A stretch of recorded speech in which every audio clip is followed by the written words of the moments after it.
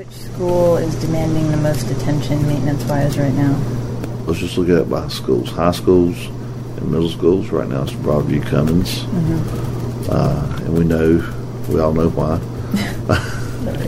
The roofs are, and that's, anytime you have a roof leak, it does create other issues.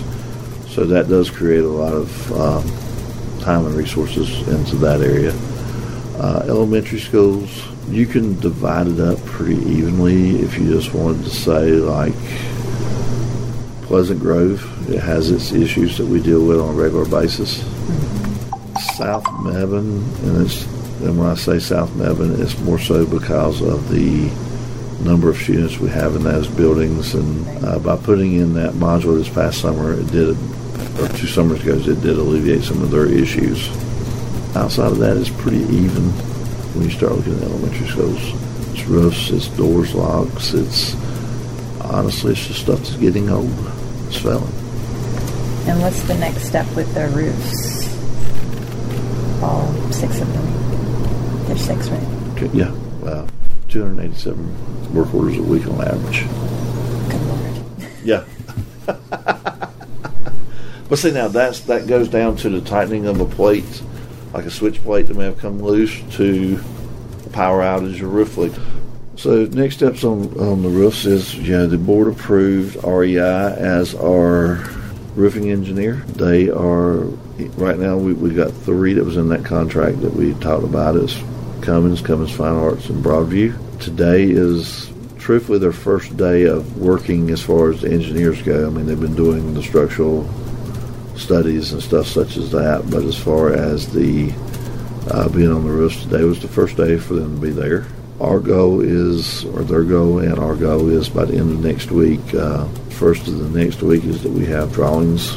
Once we get drawings, we approve the drawings, we take care of everything we're looking at.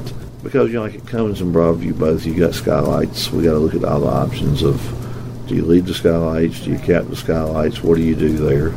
And we'll go on their advice on a lot of that as far as what's going to be the better option. And we all know skylights in schools were put there early on for natural light, but they're also a constant problem as it gets some age on them. But once they do that, we're hoping to have everything out to bid and have the contracts for our board to approve at the first June meeting. And we would have folks, that means we'd have folks on the ground over there by the middle of June, starting with the tear-off.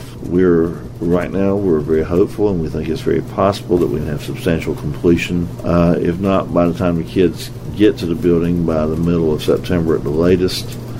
And substantial completion meaning is done. It's just there's still these loose ends that's got to be tied up and a punch sheet and the normal stuff you do in construction. So substantial completion by the middle of September for just those 3? Yeah, at the latest. Okay.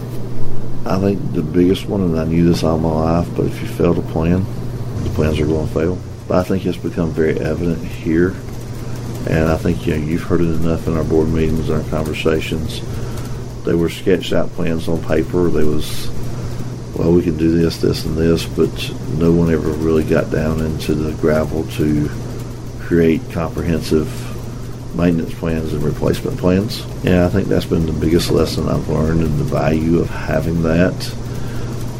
Not only that you know that it's going to eventually fail, but also that you can plan for funding, and you're not constantly going back and having to do things on an emergency type basis.